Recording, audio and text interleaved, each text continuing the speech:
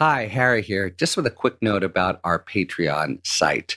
It's for subscribers, so there is a small monthly fee, but there's really a wealth of original material there, one-on-one discussions with experts about really cutting-edge topics.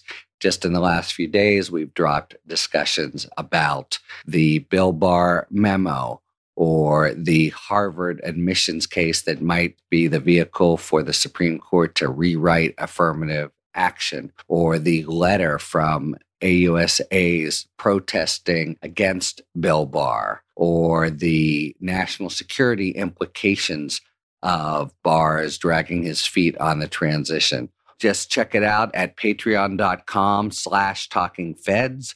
That's patreon.com/talkingfeds. See what there is to see, and you can decide if you want to subscribe after you've looked at the offerings there. Okay, here's our episode.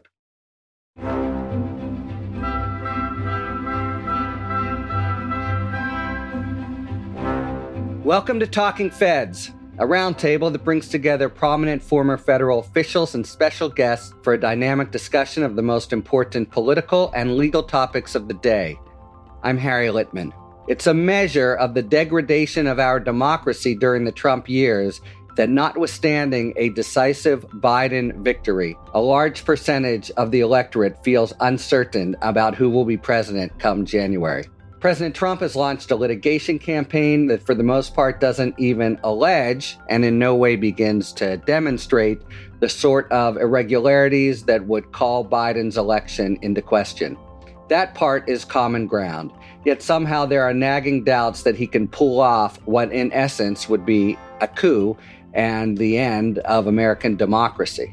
Quite apart from his quixotic effort to overturn the election, Trump signaled that he will go out in Trumpian style, firing his defense attorney, Mark Esper, in a tweet for questioning his use of active duty troops to quell street protests, and then replacing top Pentagon officials with more Trump loyalists. He seems to all but have abandoned his public duties. He stayed mostly out of sight this week behind a wall of tweets, even as the country was breaking records in new virus cases and hospitalizations on a virtual daily basis, spiking to 160,000 daily cases by week's end and raising discussions of lockdowns across the country. Joe Biden, meanwhile, seems unfazed by Trump's stonewalling and petty antics. He is going ahead with the work of the transition, beginning with two important moves: the selection of a coronavirus task force, heavy on science and the sort of expertise Trump has shunned, and the selection of longtime confidant and Washington insider Ron Klain to be his chief of staff. These early post-election moves provide important indications about the governing strategies of the Biden administration and the Senate Republicans, and the role Trump intends to play in exile.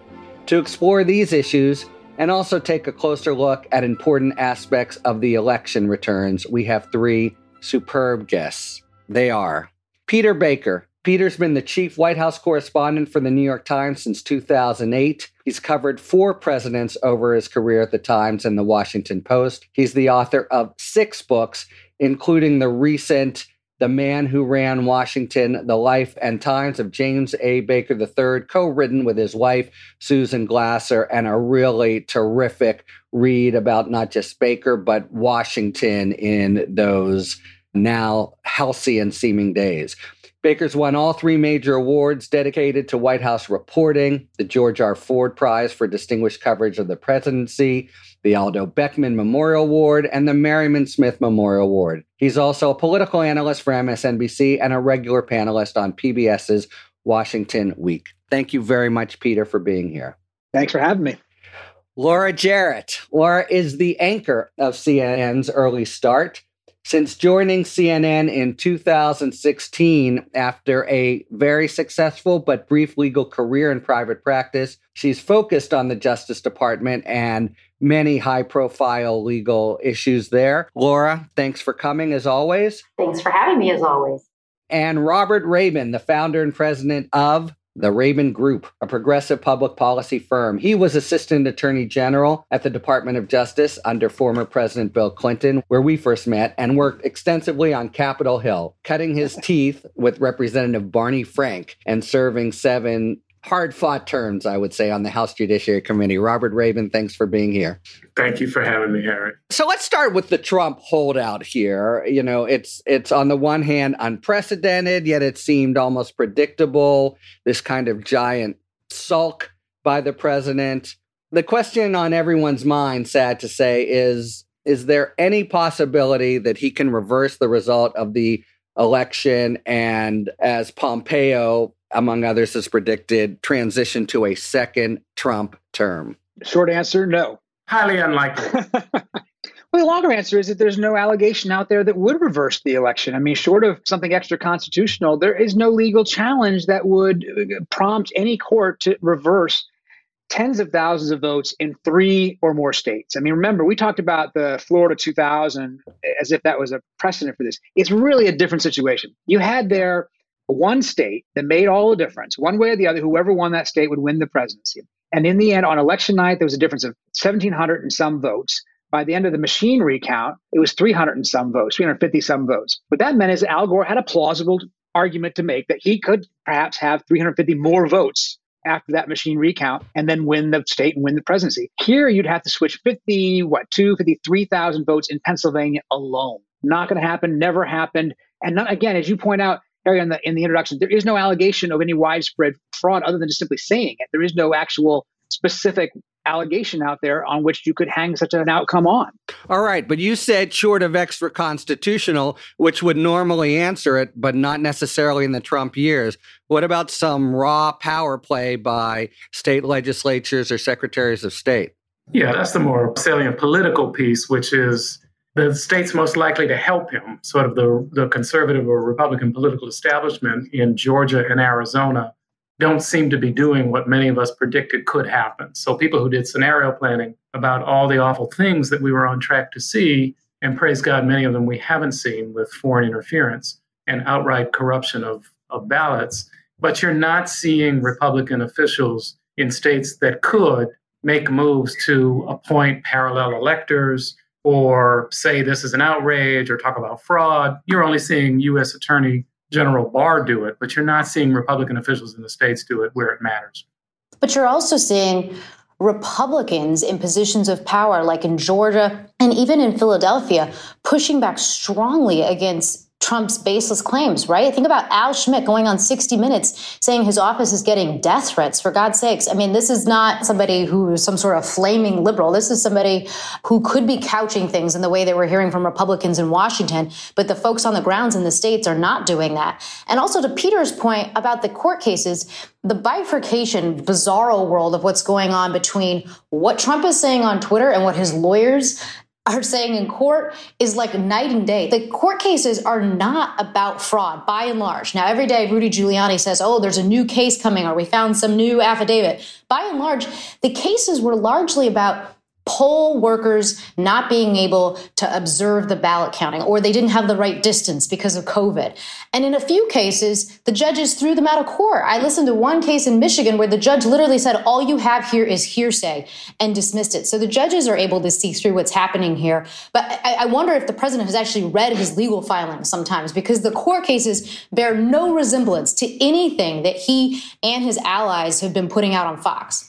He's been told in the last few days to stop using the F word, stop saying fraud, and use rigged. He can say rigged according to this logic in the White House, because rigged is not a legal term. It's not a specific allegation that you would have to prove, because there is no such thing as rigged in an election law context. Yeah, I think it was 0 for 12, but more notably, every single case failed even to allege a Florida-type scenario. Now, some lawyer somewhere has tumbled to it. So the latest allegation in Pennsylvania is that there is an equal protection violation in what? In the two-tiered system, some people do mail-in ballots, some people do in-person ballots. That's actually all they could reach for to try to get something that would be all-encompassing. A policy disagreement, not a fraud disagreement, not a corruption, which is what the president is saying. And if you invalidate mail-in voting because of an equal protection argument, you're invalidating many elections going back all the way to the Civil War. I mean, we've had mail-in balloting since the Civil War.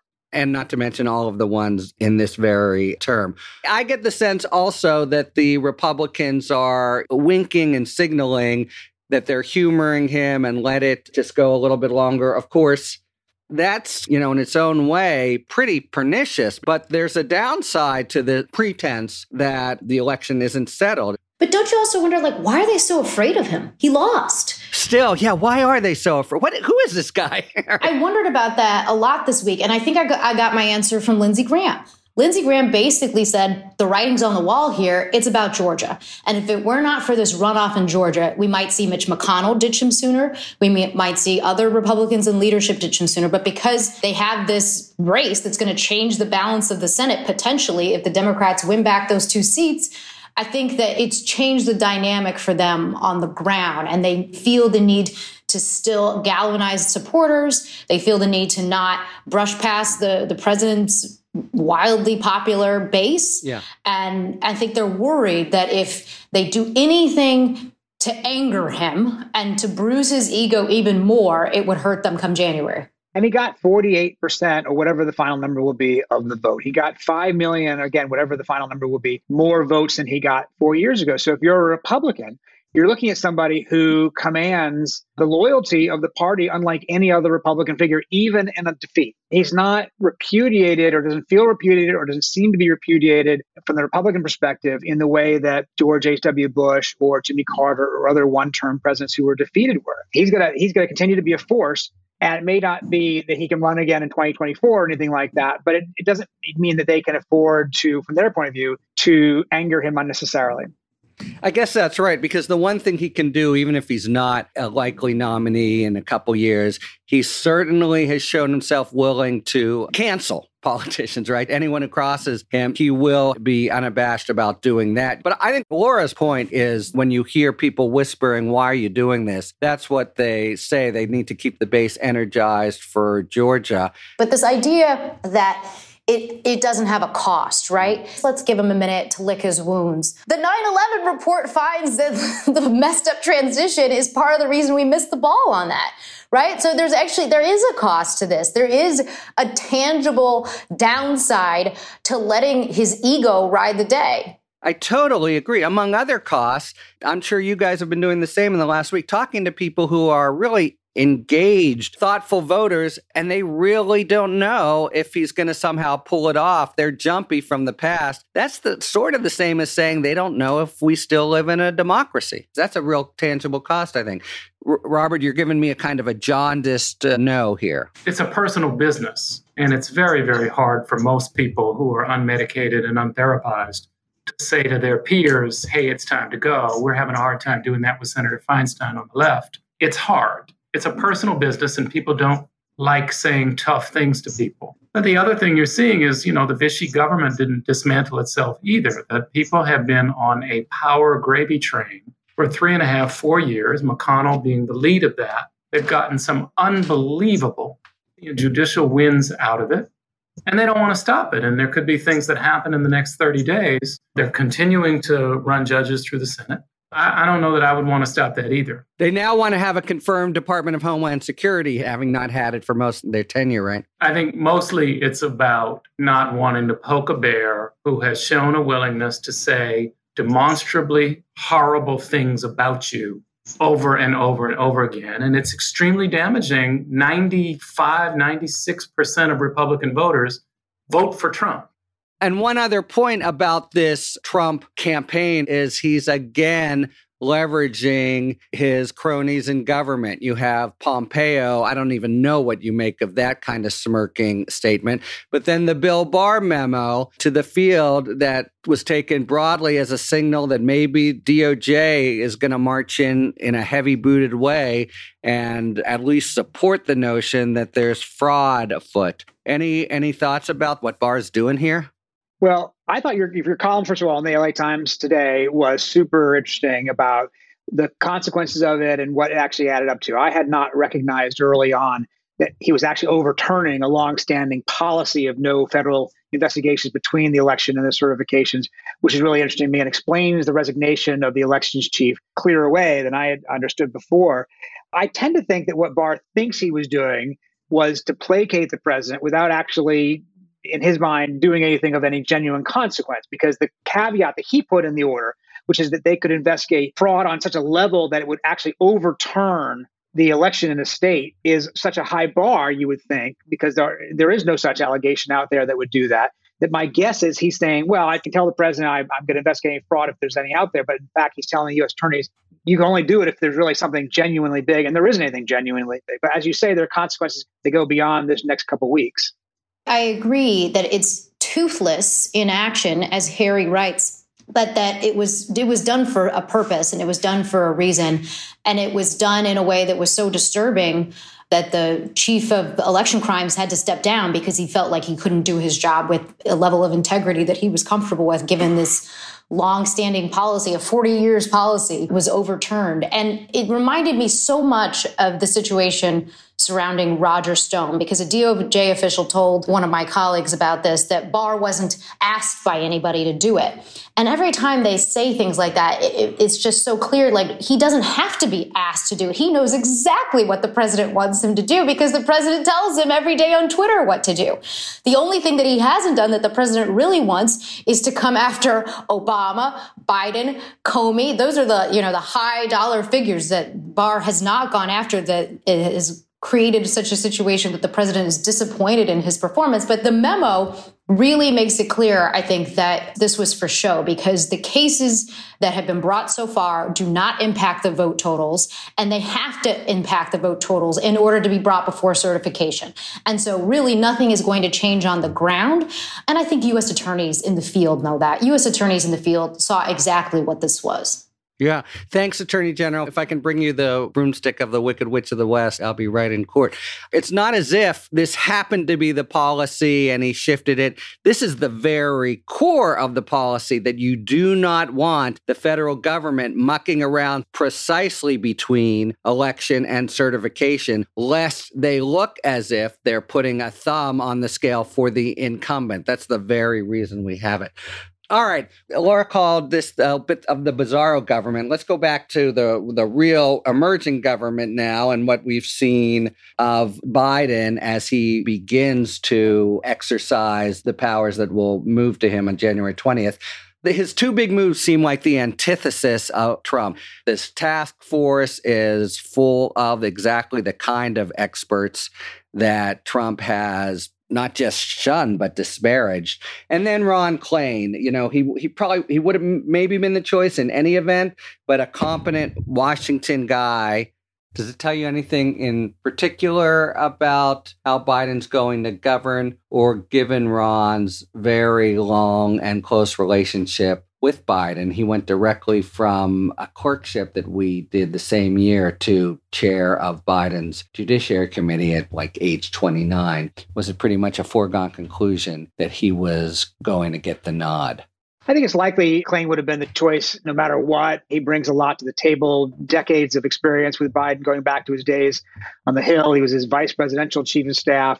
He was a candidate for chief of staff under Obama. So, everybody sort of thought of Ron as a chief of staff and waiting for years. And what Ron Klain's choice tells us as well is it's a back to sort of more normal mode in Washington. Everybody in Washington knows who Ron Klain is. If they don't know him personally, They know who he is. Republicans and Democrats respect him. Obviously, I would think Republicans think of him as a partisan. Obviously, he wouldn't be their cup of tea, but I've never heard anybody say anything bad about him. And I think that he's got a widespread respect because he's been here for a long time. And that's the opposite of the Trump people who came in sort of pulling together an administration out of bits and parts, and people who had never experienced in Washington whatsoever, had no idea how the place worked, and a few people who did. And I think that Klain's choice tells you that Biden is just sort of returning back to the status quo ante, in effect, in terms of how you put together a White House, the kind of people you put in power, and how you move forward structurally. Now, he may not be able to get away with the status quo ante in terms of policy or in terms of leadership, because this is a different era. But in terms of staffing his White House, I think we'll see a lot of faces that are familiar to people in Washington.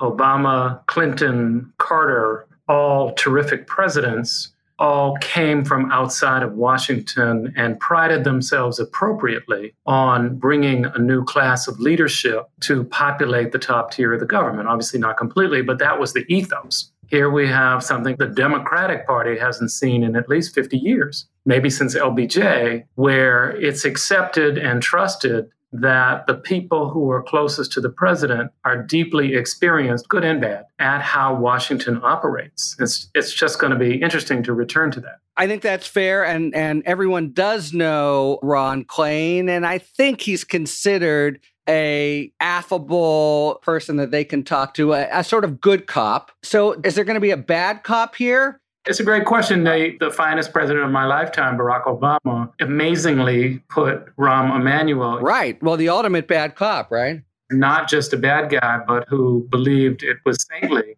to get up every day and be a bad guy. An interesting decision by Obama, who that is not his ethos to put that person in charge. So we don't have that in Ron Klain. Yeah, I push back a little bit on the premise whether you have to be a bad person, male or female. They're extremely affable people who know how to say no and work with private sector ferocity to have them do the dirty work. So I'll push back on the premise, but I will point out Biden knows what he's doing. Yeah, but that is a fair point. They know how to apply the pressure. Can I sort of disagree with that a little bit, at least? I mean, forgetting the Republicans, okay, because obviously the Republicans are going to be a unique challenge. The question for me is how he's going to discipline or keep the Democrats behind him. I mean, one thing we've seen about Trump, we like him or hate him, he kept the Republicans behind him.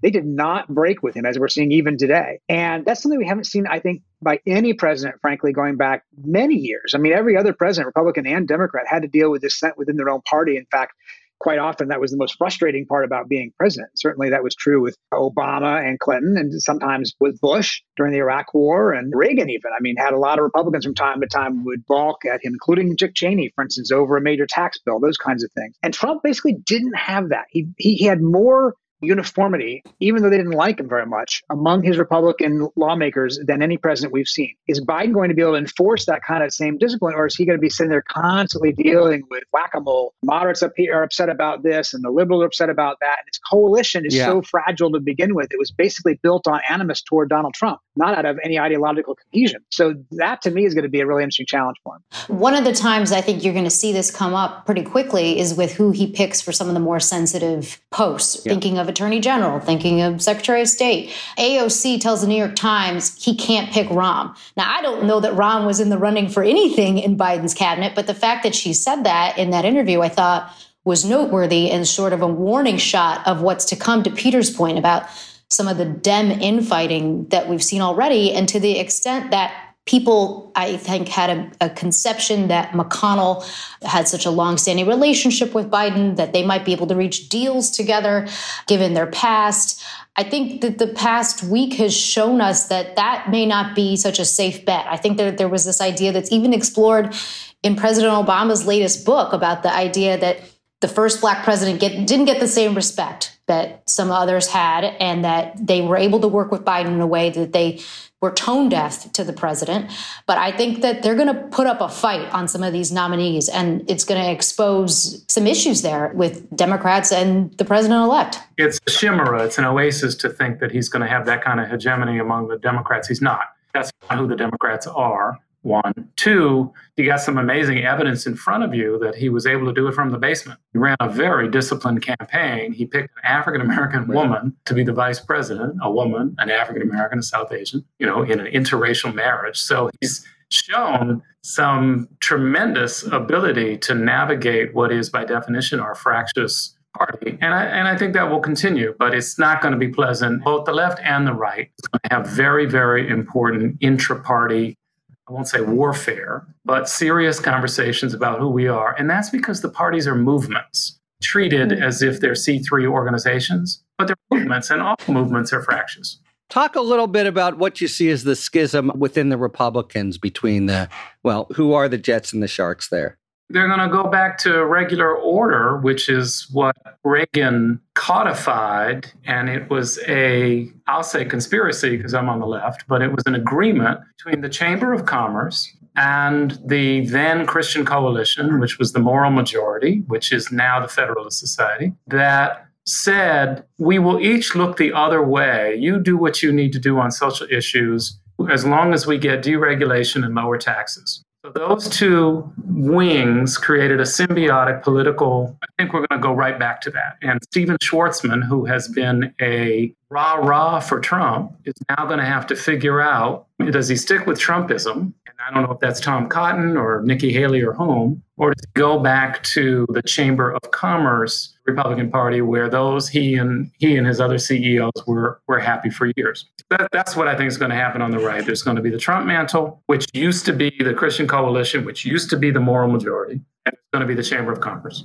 Now, I'll stop with note the actual Chamber of Commerce. I was using that metaphorically. Actual Chamber of Commerce is figuring out how to get along with Democrats. Yeah, got it. And just a quick comment on the more publicized divide within the Democratic Party. There may be a crazy way in which, assuming the Dems don't win both runoffs, Biden's path is a little easier with McConnell as majority leader, at least on some issues where he can just say, look, I've got to play ball with him versus trying to bring everyone from Joe Manchin to Sheldon Whitehouse along on a particular issue. Let me ask, is any of you watching a particular appointment that Biden's going to be announcing as a bellwether or tell about his presidency? White House counsel and AG. Same. Yeah, I'm interested in what he does on Secretary of State, just because I think that it's interesting whether the election scrambled the choice. Susan Rice had seemed to be the obvious front runner prior to the election. Does that change because of McConnell still possibly controlling the Senate? I don't know. I think one thing that's really interesting about that cabinet is all four top slots, the most obvious candidates for each of the four are women. And he could make a real statement, having already now chosen a woman as a vice president, if he gives those four slots to the candidates who seem most likely to in line anyway, right? Susan Rice at State, Lyle Brainerd at Treasury, Michelle Flournoy at Defense, and maybe Sally Yates, but there are some more candidates at AG than just Sally Yates. And that maybe the Sally Yates is also harder because of the Republican Senate, assuming they keep control. Yeah, I'm thinking of AG also because of the very thing we were just discussing about Barr. He's got a lot of very solid candidates, but many of them come traditionally from the political world, even though they're perfectly qualified. And Adam Schiff, for example. But he may want to signal a real return to quote unquote professionalism at the department. And that would weigh in favor of an old hand who's made his or her bones in the department itself, like a Sally Yates. Okay, well, we'll be seeing this over the next few weeks, and my guess is that also will relate to what we were talking about up top. Once he's named 4, 5, 6 important cabinet members, the charade that Trump's trying to carry on will get harder and harder. Okay, it's now time to take a moment for our sidebar feature, which explains some of the terms and relationships that are foundational to the worlds of law and politics that we discuss. Today, we're continuing a sort of back-to-basics stretch about federal prosecutorial practice, explaining the charge of mail and wire fraud, which is sort of the all-purpose Swiss Army knife of the federal prosecutor. And to explain, we are very pleased to welcome Matt Tyrnauer. Matt's an American writer, director, producer, and journalist. He directed the documentaries Citizen Jane, Battle for the City, Studio 54, and Valentino, The Last Emperor, which was shortlisted for an Oscar nomination. He is also an award-winning journalist and is currently a contributing editor at Vanity Fair. So I give you Matt Tyrnauer on mail and wire fraud. What is mail and wire fraud, and what is included within it? Federal prosecutors may only investigate and prosecute federal criminal and civil law, which under the Constitution is limited to certain subjects called enumerated powers. So, for example, Congress could not pass a criminal law that prohibits all fraud. However, over the years, Congress has used its enumerated powers to pass criminal laws that cover a wide variety of subjects. A good example of this is the mail and wire fraud statutes, which were passed under Congress's power to establish the post office and regulate commerce. Violation of these statutes carries a term in federal prison of up to 30 years per offense. These crimes cover any fraudulent scheme that includes the use of mail or interstate wire communications. Wire communications include telephone and internet, and this language permits prosecution of a wide variety of frauds. The use of mail or wire communications does not have to be essential to the fraud, just a step in the plot. These crimes are a good example of how Congress can often, quote, make a federal case out of it. This is Matt Tyrnauer for Talking Feds. Thanks very much, Matt Tyrnauer. Tyrnauer is now working on The Reagans, a 4-part docuseries set to premiere on Showtime in early 2021. Hi, Harry here. I want to tell you a little bit about our sponsor, BetterHelp. BetterHelp is a service that can assess your needs and match you with your own licensed therapist. You can connect with them in a safe and private online environment, and you can start communicating in under 24 hours. It's not self-help, it's professional counseling. It's also more affordable than traditional offline counseling. If you want to check out BetterHelp, you can do it for a 10% discount off your first month by going to betterhelp.com/talkingfeds. That's betterhelp.com/talkingfeds. Hi, I'm Julian Castro, Secretary of Housing and Urban Development under President Obama and a former presidential candidate. I'm now hosting my own podcast series with Lemonada Media called Our America. Despite growing up with modest means, I had the chance to pursue my own American dream. Unfortunately, my story is too often the exception. Facing poverty, hunger, and sometimes discrimination, many Americans don't even have the chance to dream. I think we can do better. Our America is a hopeful, humanizing look at how dramatically the American experience shifts from one person to the next. Our America features the perspectives of everyday people, as well as community organizers, big thinkers, and cultural icons. Join us as we explore why the odds seem so stacked against so many, and what we can do to change that. Our America with Julian Castro premieres September 10th. Subscribe now, wherever you listen to podcasts. All right, I wanted to talk just a little bit more about the campaign post-mortem. We're learning more things as the analysis comes in about the current state of American life. First, it does seem that for whatever reason, Biden was the right guy for this juncture. You had a lot of Democrats tepid about him, but he outpolled many of the Democratic nominees for Senate. And it really seems like his elder statesman, good guy credentials were just the sort of anti-Trump tonic that the country was looking for. Yeah, I would say so. Look, I mean, Democrats won up the anti-Trump. The anti-Trump was somebody who was inoffensive and likable and didn't polarize their own coalition. And that was who Biden turned out to be, right? Now, the problem for Biden, or the challenge for Biden, is translating that negative mandate into a positive mandate. Right? The mandate that many Democrats saw in this election is we got rid of Trump, but they don't agree on what the positive mandate is. Okay, we want sweeping legislation on climate change, on guns, on healthcare, all these trillion-dollar plans that were put out there during the primaries, all of which seems sort of laughable given a Republican Senate. So we don't yet really know, I think, how Biden takes this election victory, which is more convincing than it looked like on election night, but less than a Reagan-like sweep, and translates that into the next 4 years other than not being Trump. I think that's the really interesting question going forward. It's a convincing victory, but given that we're still in the middle of a pandemic that has killed hundreds of thousands of people, it was a remarkably close race given where we stand as a country, given the president's leadership on such an important issue. The number of people and conversations that I think all of us have had this week with people who are just confounded by that result, I think tells you something about just the divide in the country, that people can live in almost two different universes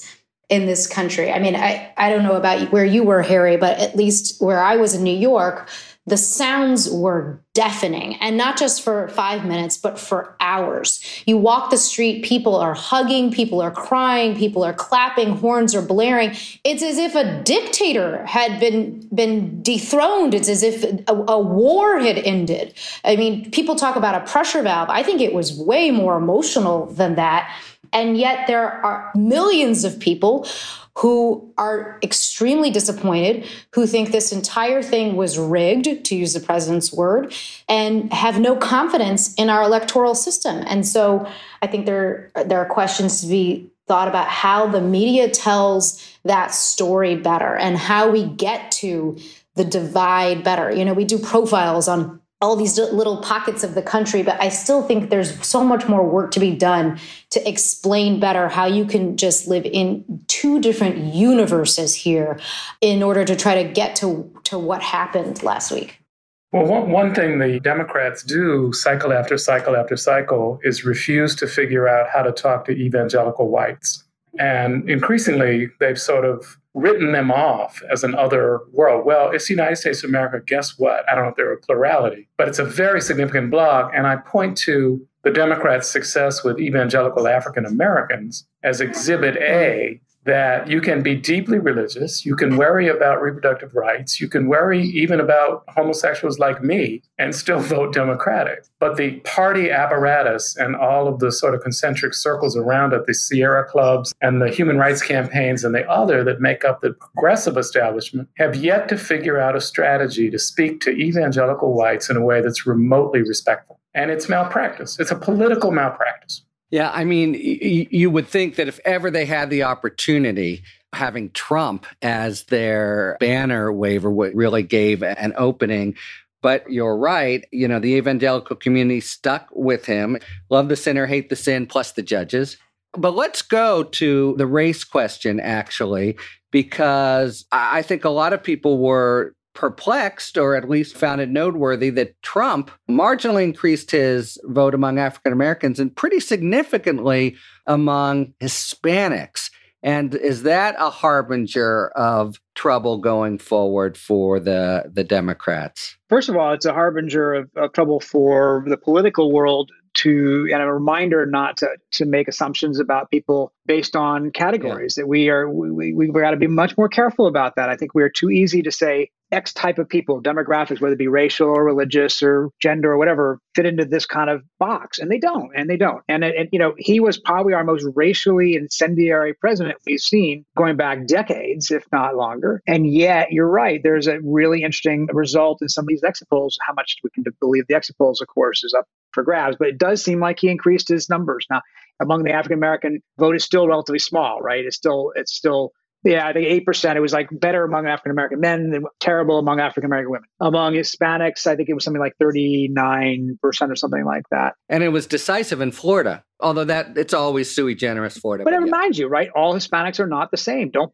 treat them the same. Cubans and Venezuelans and Salvadorans and Mexicans, everybody has their own different history and culture and background. And even within those communities, people have different points of view about things. And I think that, he did well among Hispanics who take the abortion issue seriously and are maybe very Catholic and think that was an important issue for them. I think there are obviously some people who are here who think Cuba is the most important issue. There's some who came here legally and resent people who come here illegally, and therefore might have agreed with his anti-immigrant rhetoric, even if they were themselves a product of families that came here at some point earlier in these decades and centuries. So, we have to be careful about oversimplifying complicated communities. And the meta here, it's similar to what I said about white evangelicals. The party apparatus has not made the emotional decision that Latinos in the United States, who are 58 million people, are your peers. They are treated like African Americans used to be treated, as fungible widgets that get moved around an electoral chessboard every 2 or 4 years. And in fact, it is the fabric of America. And I'll do a sort of a distinction to show the disparity between how the Democratic Party treats different groups. Jewish Americans, of which I am one, we're much smaller, but the Democratic Party can tell you down to the minion the difference between a Jew in Kiryas Joel or Williamsburg, as opposed to one on the Upper West Side of Manhattan, as opposed to a South Florida condominium Jew, as opposed to an Austin Jew. They can tell you everything they need to know about that voter profile. And when it comes to Latinos, it is just a huge brown iceberg. There is zero investment. And when I say zero, I am not being funny. There is zero investment in figuring out the nuance. And an exciting piece to look at is similar Mexican Americans, that is, very diverse groups of Mexican Americans, behave wildly differently in Arizona and Nevada than they did in South Texas. Very similar polyglot of Mexican Americans, mixed immigrant communities, et cetera, et cetera. It's about organizing. It's about respect. It's about letting Latinos lead the effort. So I'm excited that hopefully this will be a wake-up call to say, I hope to both parties, but clearly the Democratic Party, guess what? There's tremendous complexity and richness here. And if you want it, you got to fight for it. Great point. There's one other sort of nugget that's emerging from the postmortem of the election that in some ways speaks to the depth and the persistence of the partisan divide. Apparently, the pollsters are learning that Republicans, in a statistically meaningful way, are less likely to respond to pollsters in the first place. And that's part of what made for the, again, not 2016 levels, but still some important miscalculations. And it also, to me, the most likely explanation is that in the age of Trump, they're less likely to trust any institution. And then that goes for the pollsters who are calling them up and asking, who they're going to vote for. All right. So those are the bigger lessons learned, I think, from the election, which now blessedly stays behind us, we hope. We have time now just for our last feature of 5 words or fewer, where we take a question from a listener, and each of us has to answer in 5 words or fewer. Our question today is from Billy Schaff, who asks, do the Democrats have a credible chance of winning both Georgia runoffs? And if so, what is the key for them? Yes, turnout. Yes, Stacey Abrams. Credible, but I wouldn't bet House. Long shot, but Abrams' efforts.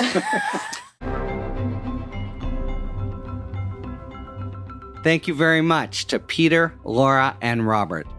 And thank you very much, listeners, for tuning in to Talking Feds. If you like what you've heard, please tell a friend to subscribe to us on Apple Podcasts or wherever they get their podcasts. And please take a moment to rate and review this podcast. You can follow us on Twitter @TalkingFedsPod to find out about future episodes and other Feds-related content. You can check us out on the web, TalkingFeds.com, where we have full episode transcripts. And you can look to see our latest offerings on Patreon, where we post discussions about special topics exclusively for supporters. Submit your questions to questions@TalkingFeds.com, whether it's for 5 words or fewer, or general questions about the inner workings of the legal system for our sidebar segments. Thanks for tuning in, and don't worry, as long as you need answers, the Feds will keep talking. Talking Feds is produced by Jennifer Bassett and Rebecca Lopatin. Our editor is Justin Wright. David Lieberman and Rosie Dawn Griffin are our contributing writers. Production assistance by Matt McArdle. Our consulting producer is Andrea Carla Michaels. Thanks very much to Matt Ternauer for his sidebar on mail and wire fraud. Our gratitude goes out, as always, to the wonderful Philip Glass, who graciously lets us use his music. Talking Feds is a production of Dolito LLC. I'm Harry Littman. See you next time.